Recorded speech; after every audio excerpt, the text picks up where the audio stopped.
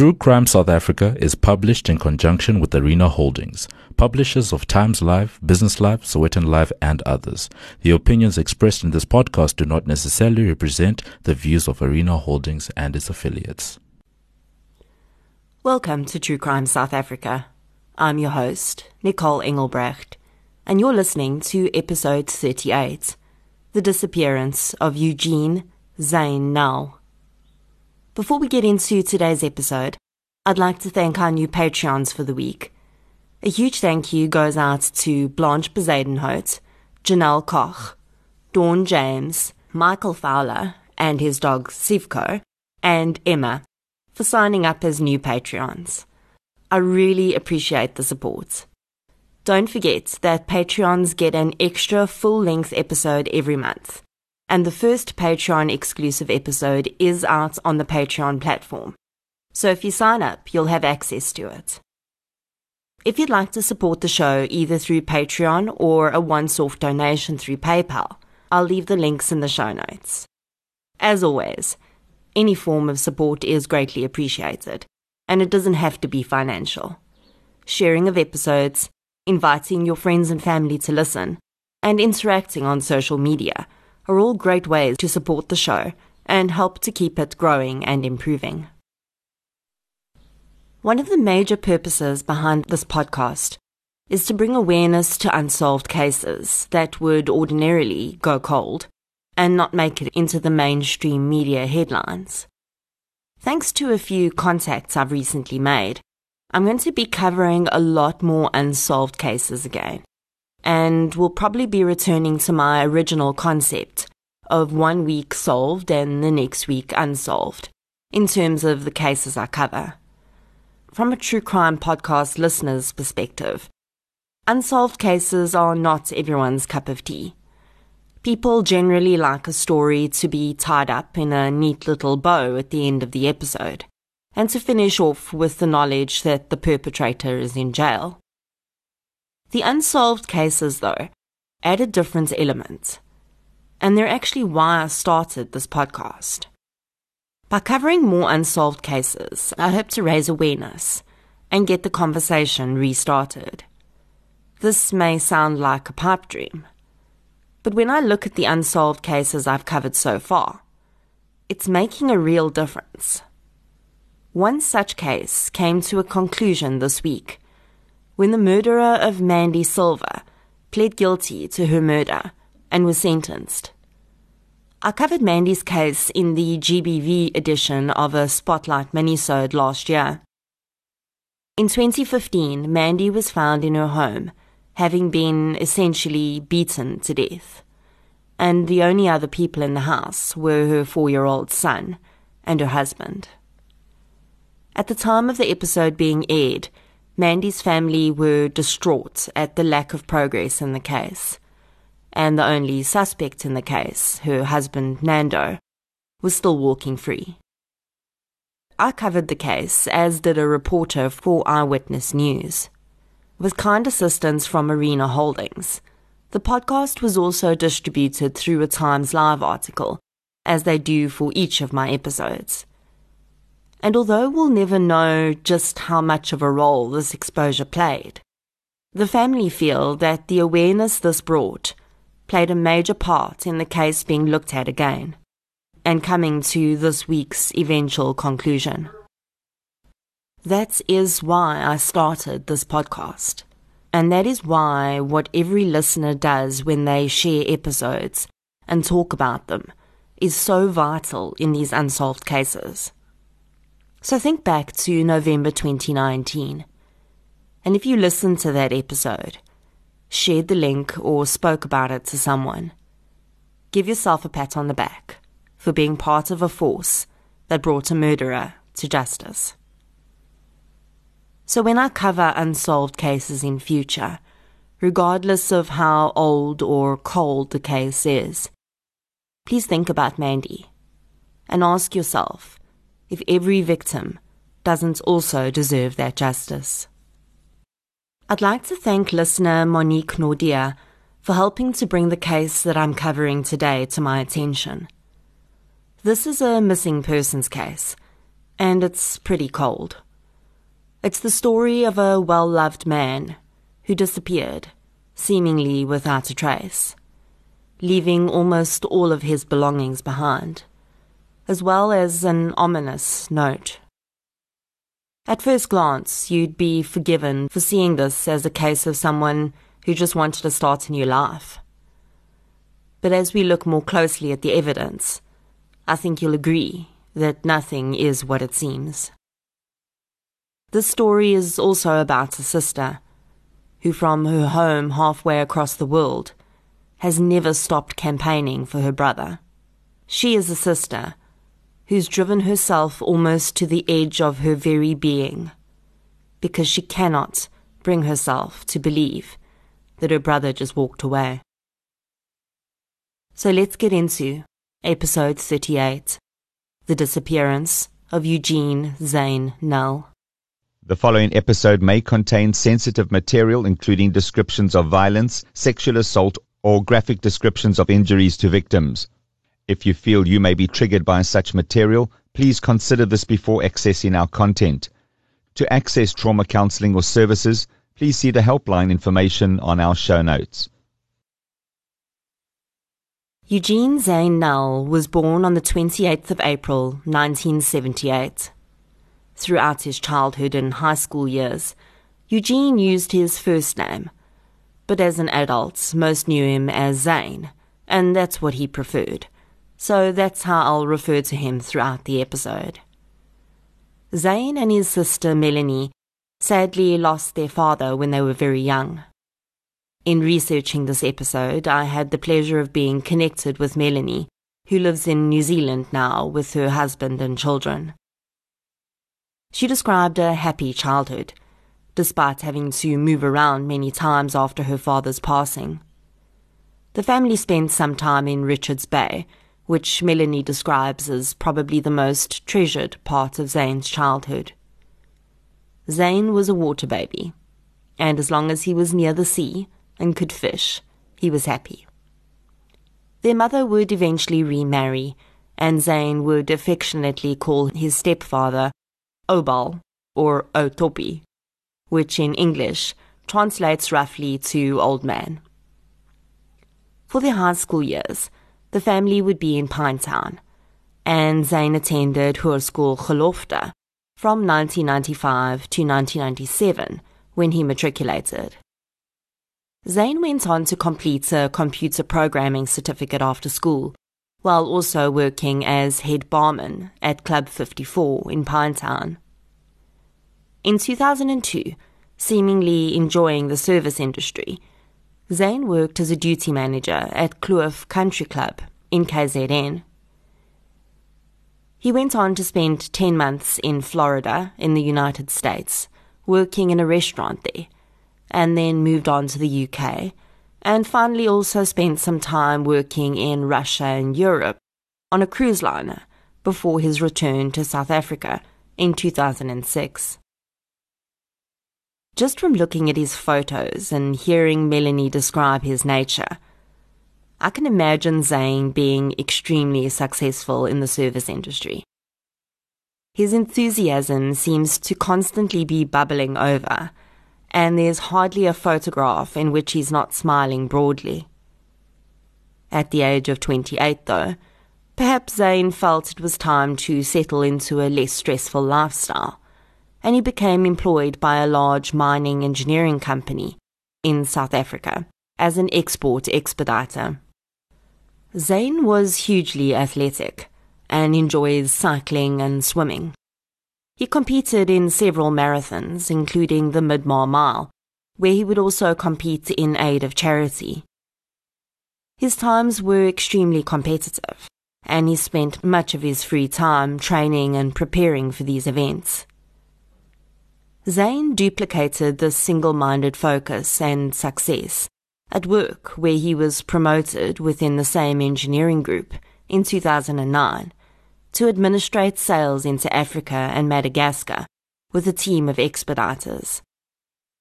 Zane was well respected at work and often received mentions in the company newsletter about his various sporting achievements, and efforts to raise funds for charity. In 2016, Zane Null was living with a girlfriend and her young daughter in Allen Grove, Kempton Park.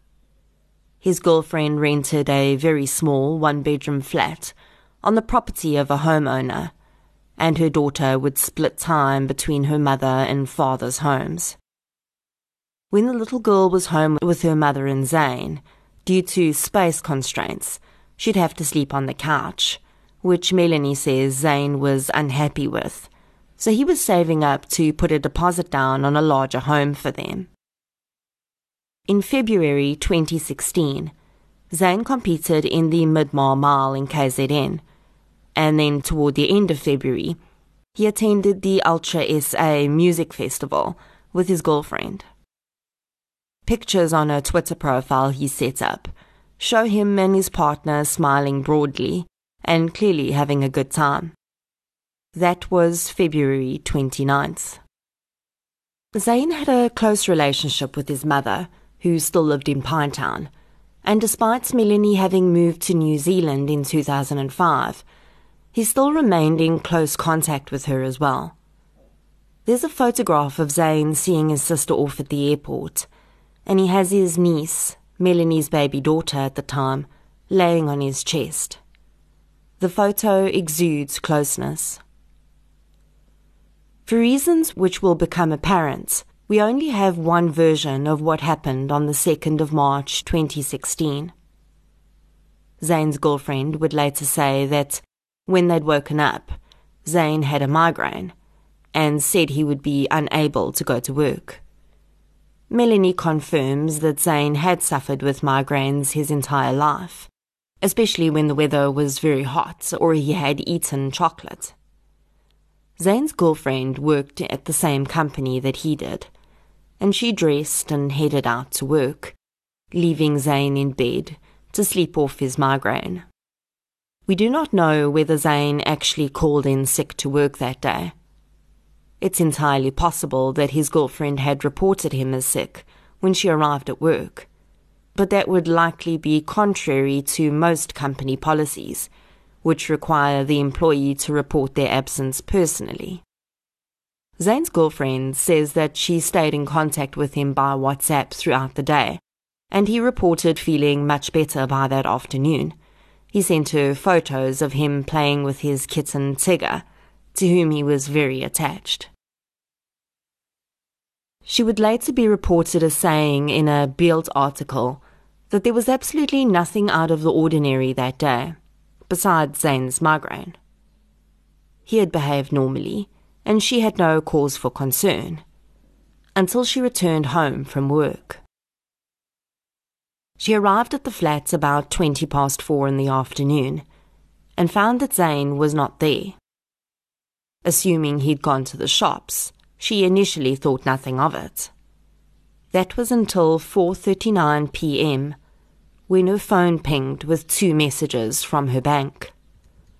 One was a notification of the transfer of 14,000 rand into her bank account from Zane, and the other was a separate transfer from him for the amount of 1,500 rand, which was what he owed her for rent. It was that message that contained a strange clue. Zane had used the word brief, which means letter in Afrikaans, and also a 4-lettered Afrikaans swear word, starting with a P, as a reference for payment.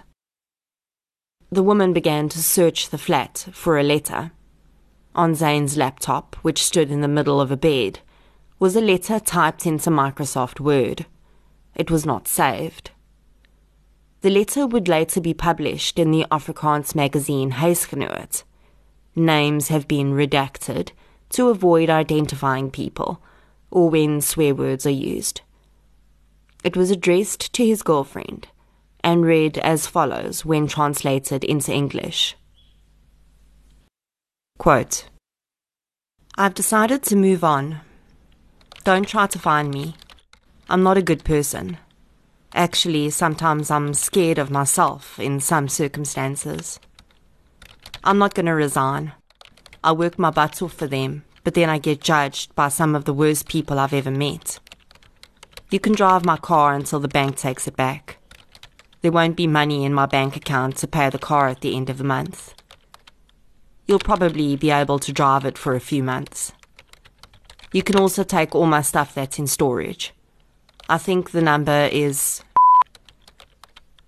It's a grey building next to a red building in front of the parking.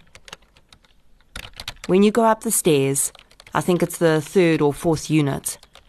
But I think if you just ask, they'll give everything to you. My ID number is... You'll have until the end of the month to get the stuff. I'm just afraid if you don't get it by then, they'll auction it off. If you don't want it, then phone my mom and tell her that must make a plan to come get everything. I hate my job. The sad thing is that I was very happy, but I can't handle it anymore. I get so much more to sort out, but don't get an extra cent. I also get judged about how I handle my team. I don't want a team that talks behind my back anyway. Tell my mom that she can move to New Zealand now. I have no purpose or ambition. I never have. I don't want earthly things, and I don't understand why I must work so hard for nothing. I know I make you very unhappy. You've been unhappy from the day I told you that you're like... and that is months ago. I know you say that you love me, but I don't think you really do. I can see that you're unhappy. You always say things to hurt me, and I think that subconsciously you're trying to push me away. Well, now, I'll be out of your life. I'm leaving the S5 for you too. I see the screen is chipped at the bottom, but you have 2 free screen repairs. I tried to contact Samsung to find out, but had no luck, so you'll have to phone. I have nothing more to say except goodbye and good luck. Enjoy the car and all the that I bought. Good luck with your life going forward. You'll help many people one day. That's where we're different. You have a purpose. You want children, and you want to make a difference in this world we live in. Please give laptop back. End quote.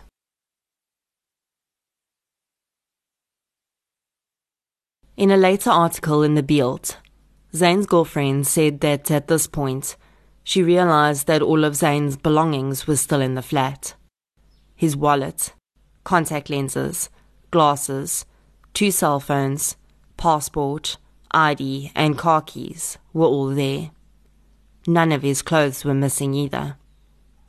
The only items that were no longer there were his SIM card, which had been taken out of his phone, his bank card, and his driver's license. She started driving around to see if she could find him, and when she had no luck, she called Zane's mom and explained what had happened. His mom told her that she should go to the police station and open a missing persons case for him. As soon as police were told about the letter that Zane had allegedly left, they refused to investigate. They said that Zane was an adult, and if he wished to leave, he was allowed to do so. Within hours, Melanie was alerted of her brother's disappearance and was sent a copy of the letter. She immediately believed that her brother had not written that letter. He'd used names for people that he would not ordinarily use. For one, he'd called his stepfather by his name, which Melanie had not heard him do in years. Even in text messages, he would refer to the man by the nicknames he'd used for him, and never by his name. Another thing that stood out was several misspellings that had been made. He'd spelled New Zealand incorrectly, and she knew that he always spelled it right when he messaged her. The language he used in the letter was simply not how she knew her brother to present himself on paper. Despite relaying this to police, their position did not change. The Null family was on its own in their search for Zane. Melanie relays that within hours, her brother's friends had rallied around and were attempting to help find him.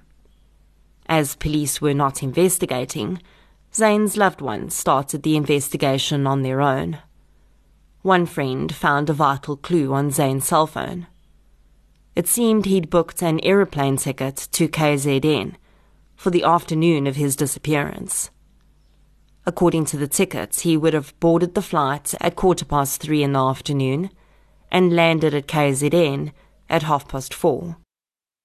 9 minutes before the transfers were made to his girlfriend's account.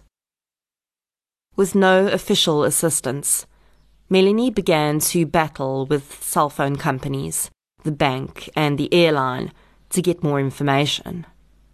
The airline eventually confirmed that Zane's ticket was indeed used, and someone identified as Eugene Zane Null had boarded the flight to KZN on the afternoon of the 2nd of March.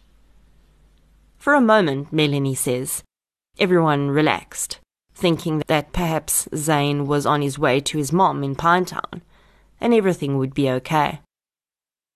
Days went by, though, and he never arrived or made contact. And soon the family realized that they could not assume that it was actually him that had boarded the flight. After much red tape, Melanie eventually convinced the airports in Johannesburg and KZN to provide the family with access to CCTV footage of the times during which the flight was boarded and disembarked. Zane's mom viewed the footage at King Shaka Airport in KZN, and his cousin viewed the footage in Johannesburg. Zane Null is 1.85 meters tall, and at the time weighed 90 kilograms. He stood out in a crowd, and despite viewing both sets of footage numerous times, there was no sign of him at either airport. Zane's SIM card seemed like the next natural route, and although the police were still unwilling to investigate, Melanie applied to the court for an order to get access to the information. The order was denied, very likely because there was no police involvement. Melanie recalls that she was very lucky to receive help from numerous members of the public during this time, people who had access to systems that could help her find her brother. She credits one man in particular with helping her to gain valuable information, but wishes to allow him to remain anonymous. The volunteer tracked the use of Zane's SIM card throughout the months that followed, and a GPS coordinate was gleaned for its location. The coordinates put the SIM card in a rural area of KZN, but with few resources available to the family and police not willing to assist, the location could not be followed up. In December 2016, Zane's SIM card was put into a new phone, and his WhatsApp profile picture was changed to that of a little girl, unknown to the family.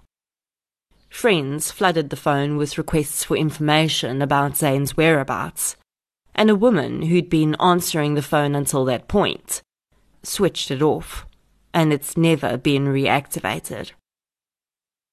Just a few weeks after Zane's disappearance, Melanie was told by a friend that he'd seen Zane's prized bicycle for sale, as well as some of his other items. Melanie discovered that this was being done by Zane's girlfriend, who, when confronted, said that she needed the money as she was experiencing financial difficulties.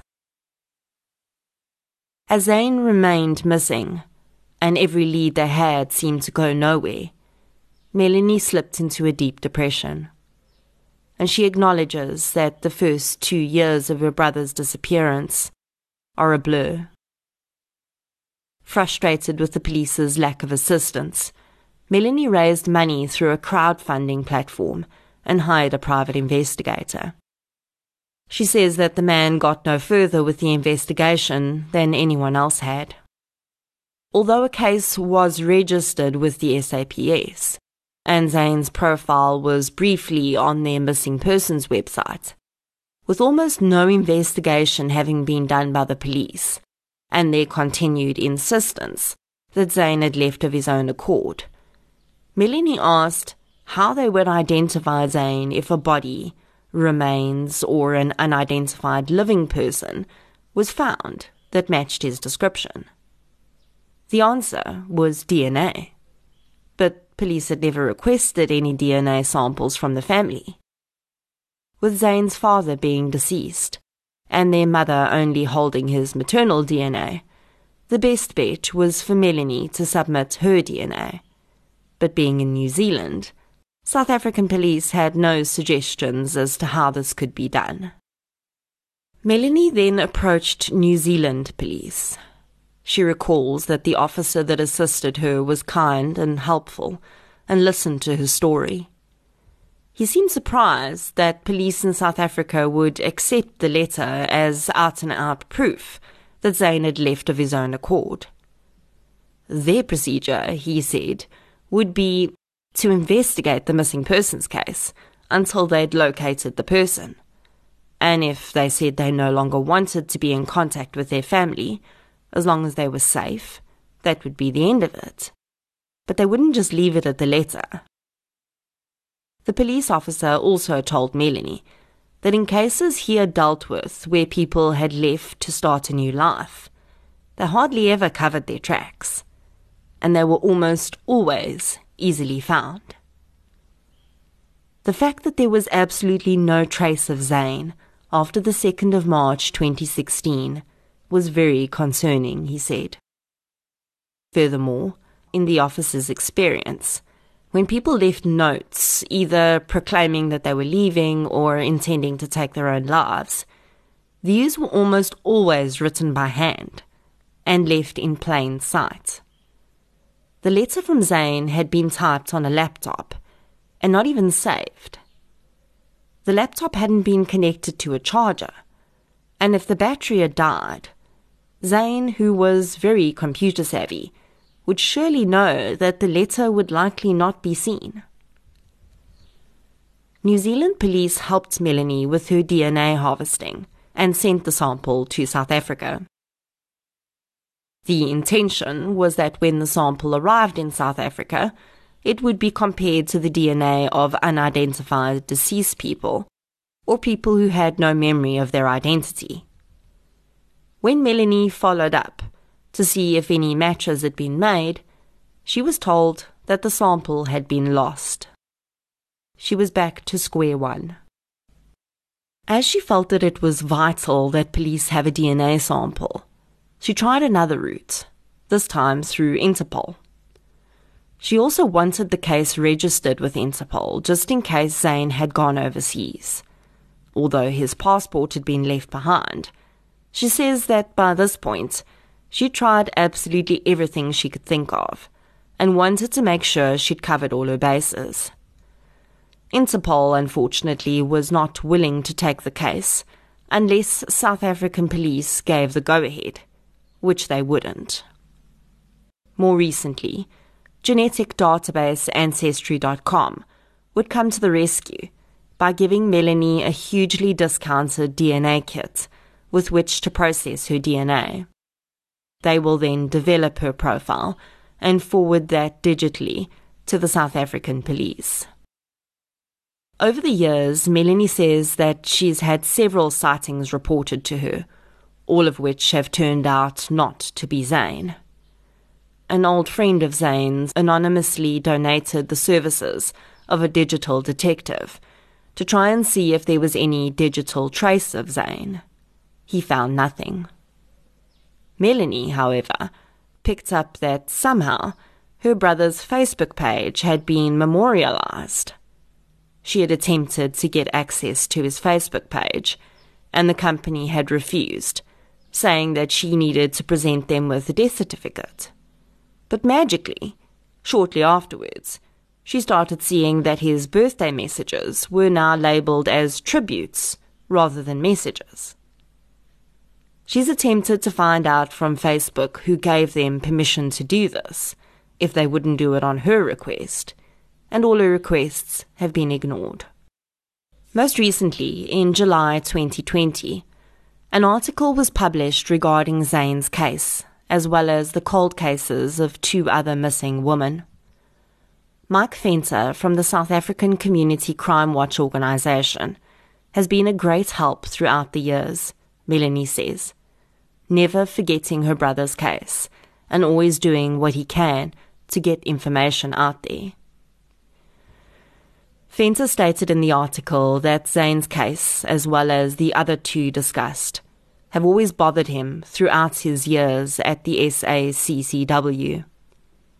He said that he believes that Zane is unfortunately no longer alive, and that a case of murder should be investigated. But in this and most similar missing person cases, it is extremely difficult to get a murder docket opened. Venter does feel that the article made a difference, and with enough awareness around these cases, we may just see some movement. The missing person posters for Zane all have an SAPS case number on, as well as a name of an investigating officer and a contact number. So there is a registered case for Zane, and perhaps police have done some work recently on it, but if they have, they haven't communicated that to the family. Throughout my journey with this podcast, I've learned a lot about the South African Police Service and the way they work, and why sometimes cases are poorly investigated. If I had looked at this case 2 years ago, I would have immediately assumed that this was a case of police negligence.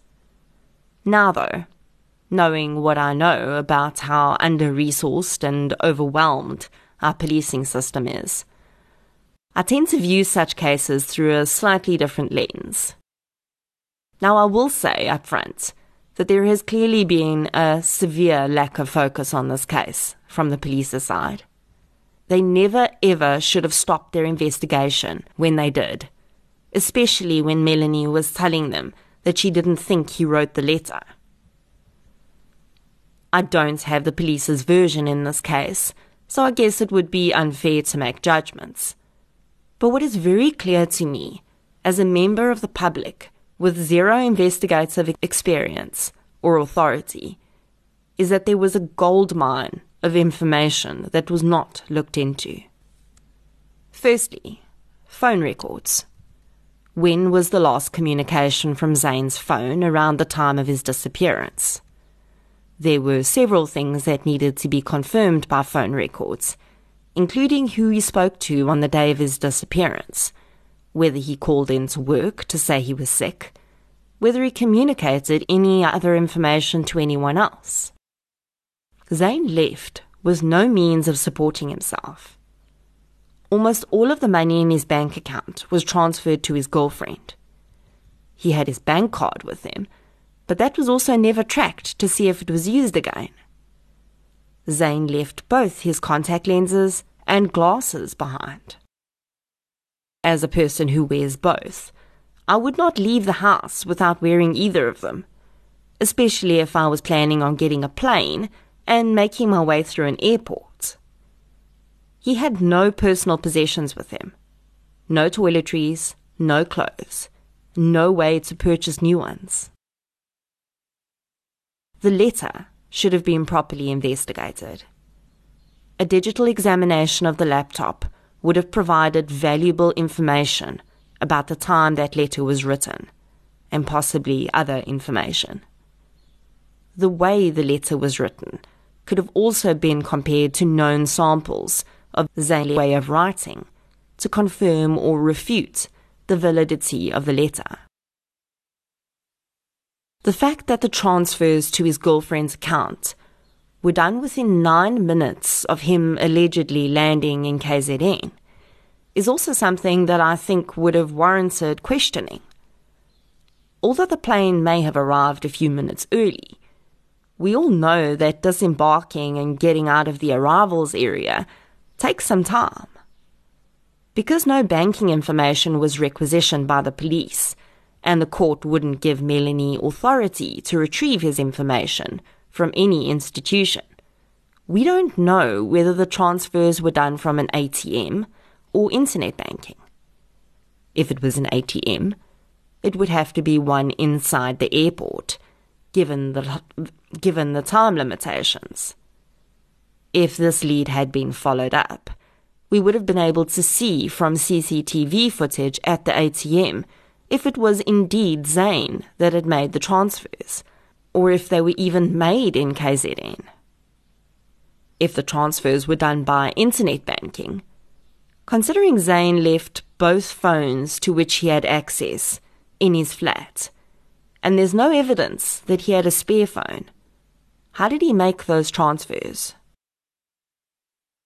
Also, through phone records, police could have determined how Zane left the flat. His car was left behind. If he called a taxi service, there would be a record of that. If he asked a friend, he would have had to communicate with that friend somehow, and surely that person would have come forward by now. Zane's kitten, Tigger, who he dearly loved, was found poisoned 2 months after his disappearance. Zane's wishes for the kitten were not even mentioned in his letter, and while this may seem like a small point in the grand scheme of things, any animal lover would likely balk at the thought of leaving their pet behind with no plan for its safety. Because there was no investigation by police, there was also no forensics done, or interviews of possible witnesses. Neighbours could have been questioned. His co-workers could have been interviewed. None of that was done in the precious hours after his disappearance. If the police had been involved, the lead in rural KZN with the SIM card could have been followed up, and perhaps led to the identity of the person with Zane's SIM card. Although there is no trace of Zane after the 2nd of March 2016, in my mind at least, this case was definitely solvable. And under the right circumstances, it still is.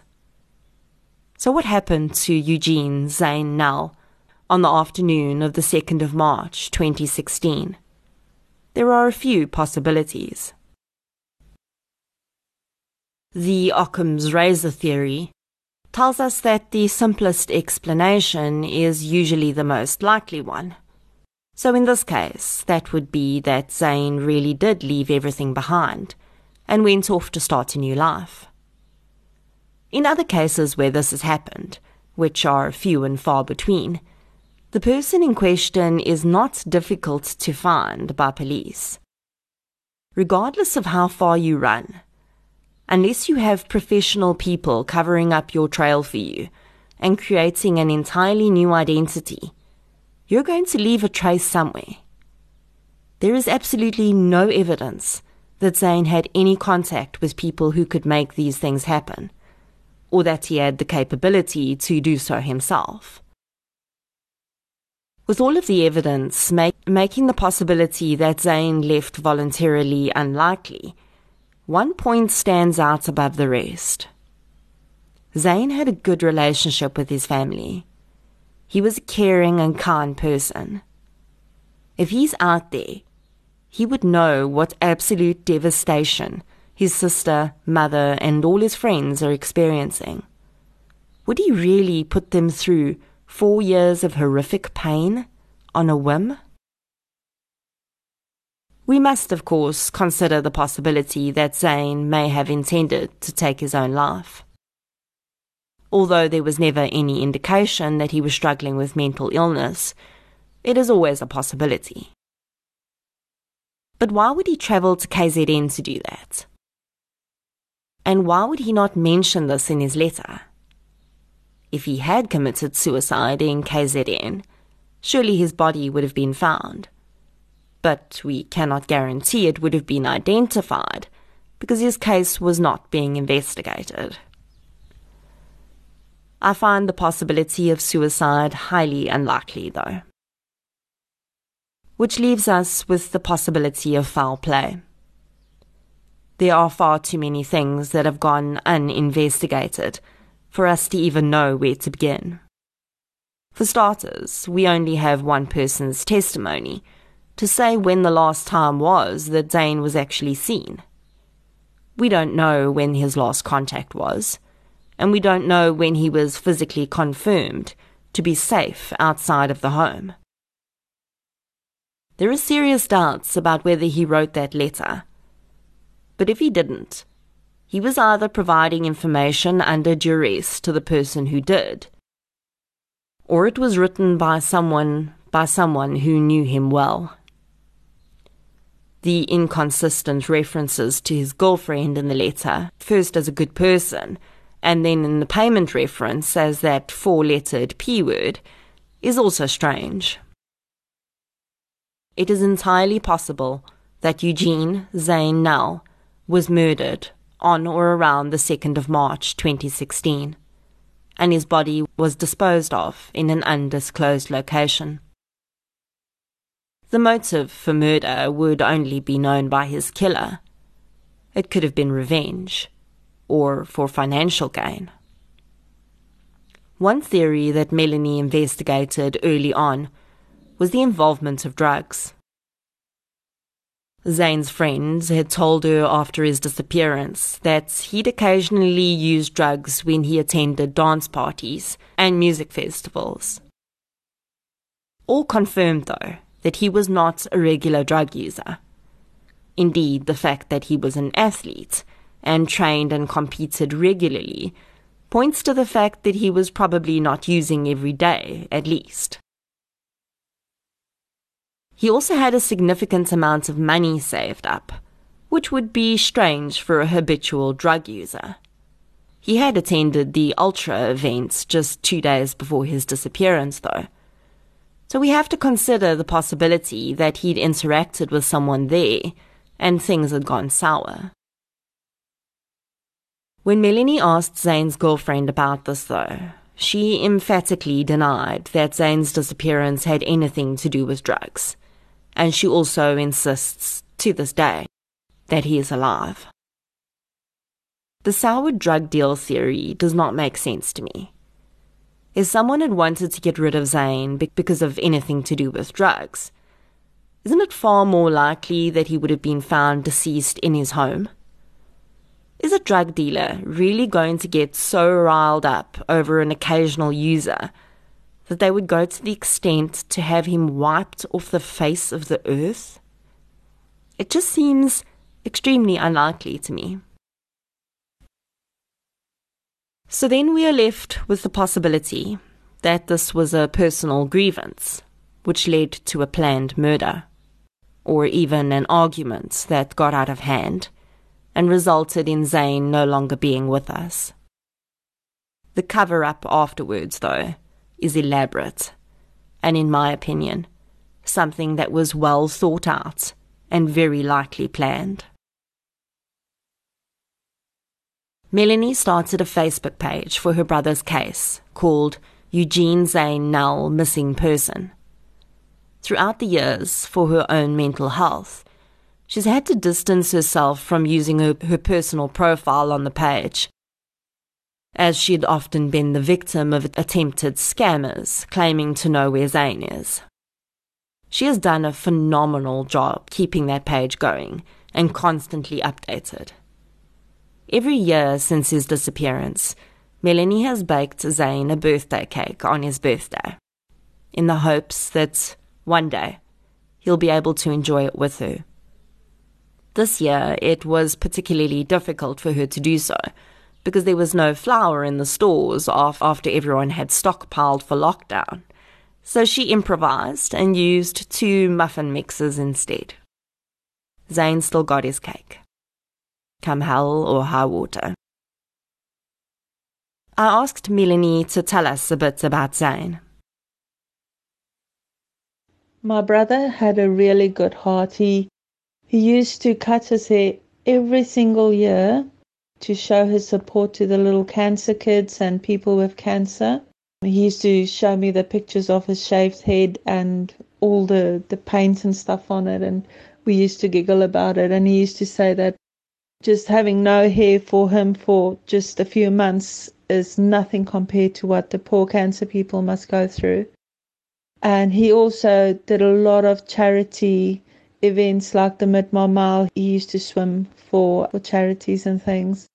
He was just a very loving person. He would do anything to help anybody. The homeless, he would give them money and food and stuff, and he was just a good person. I used to be petrified of needles, I still am, but even though he was also not too fond of them, he would donate his blood every time he could.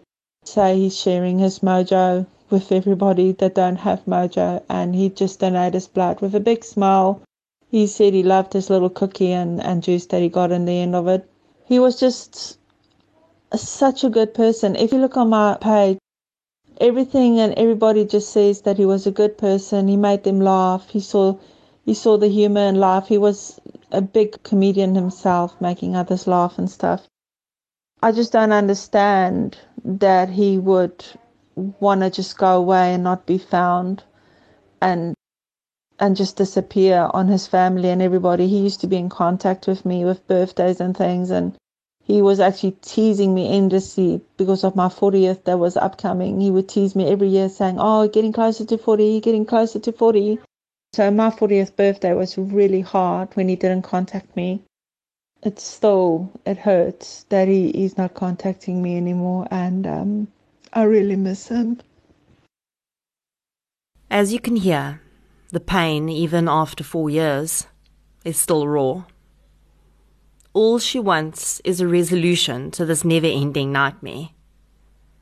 In the Huisgenoot article, she made the following statement, which I've translated from Afrikaans. Quote, "If my brother is still alive and I could give him one message, I would just ask him to contact police and let them know he's okay. That will be enough. We will not bother him and insist on answers. But if he's no longer alive and someone out there can just give us a clue about where to find his remains, anything just so that I don't have to ask myself every day, is my brother alive or dead?" End quote. Think about that for a moment, because I certainly did. Look at one of your loved ones, your wife, your husband, your child, brother, sister, and imagine them just evaporating into thin air. No matter where you look or what you do, there are just no answers as to their whereabouts. You cannot grieve because you have no idea if they're dead or not. You cannot move on because you don't want to move on without them. So you're stuck in this ongoing loop of questions that seemingly have no answer. And now think about that one person who's out there, carrying on with their lives. And they know. They have all the answers you seek. They're just not talking. Although every case that I cover is special to me, the ones where I communicate with the families stay with me in a different way. I think it's because through them, I get to know their loved one, and they become human and real. And through my presenting their story to you, you get to meet them too. So say hello to Eugene Zane Null, who preferred to be called Zane. He loves the water and enjoys eating out at Spur. He's tall and stands out in the crowd, and his smile is warm and inviting. Zane is an avid sportsman and enjoys cycling and swimming. He was talking about taking up running just before he disappeared, as he wanted to start doing triathlons. Zane loves his mom, sister and stepdad, and he has many friends who speak of him fondly. Zane was on track to some exciting things in his life, but then he just vanished. But no one really just vanishes, do they? And someone knows something. Yes, you. maybe you're listening to this podcast, would it be so much for you to just leave an anonymous message somewhere and tell his family where he is so that they can get off this emotional roller coaster? Would that really be so hard? Whoever you are and wherever you find yourself today, you know what your level of involvement was. You know what you did, and you're still likely terrified of being caught. Maybe you need to get off the roller coaster too. Zane's family has been to hell and back. They have not received the support they deserved from the South African Police Service. And I really hope that that changes very soon, because I know we can do better than this. I know what our police service can do when they set their mind to it. So it's time to step up and let this family know that they are supported and that their brother's life meant something. Because it did, and it still does. Zane, your sister has never forgotten you, and now, neither will I. And we will not stop pushing until we know where you are. I will place the link to Melanie's Facebook page for Zane on our social media. Please consider joining and sharing his missing person posters. We have already proven that as a community, we can make a real difference. So now, it's time to do it again.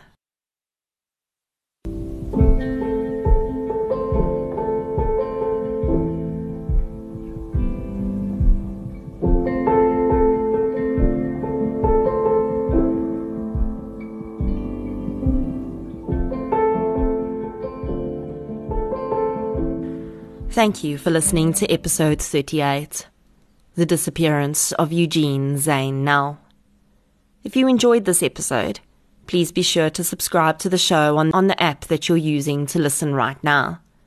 You can also follow us on social media. We're on Facebook, Twitter, and Instagram. I'll be back next Friday with a Spotlight minisode. Until then, as always, thank you for your support, and I'll chat to you soon.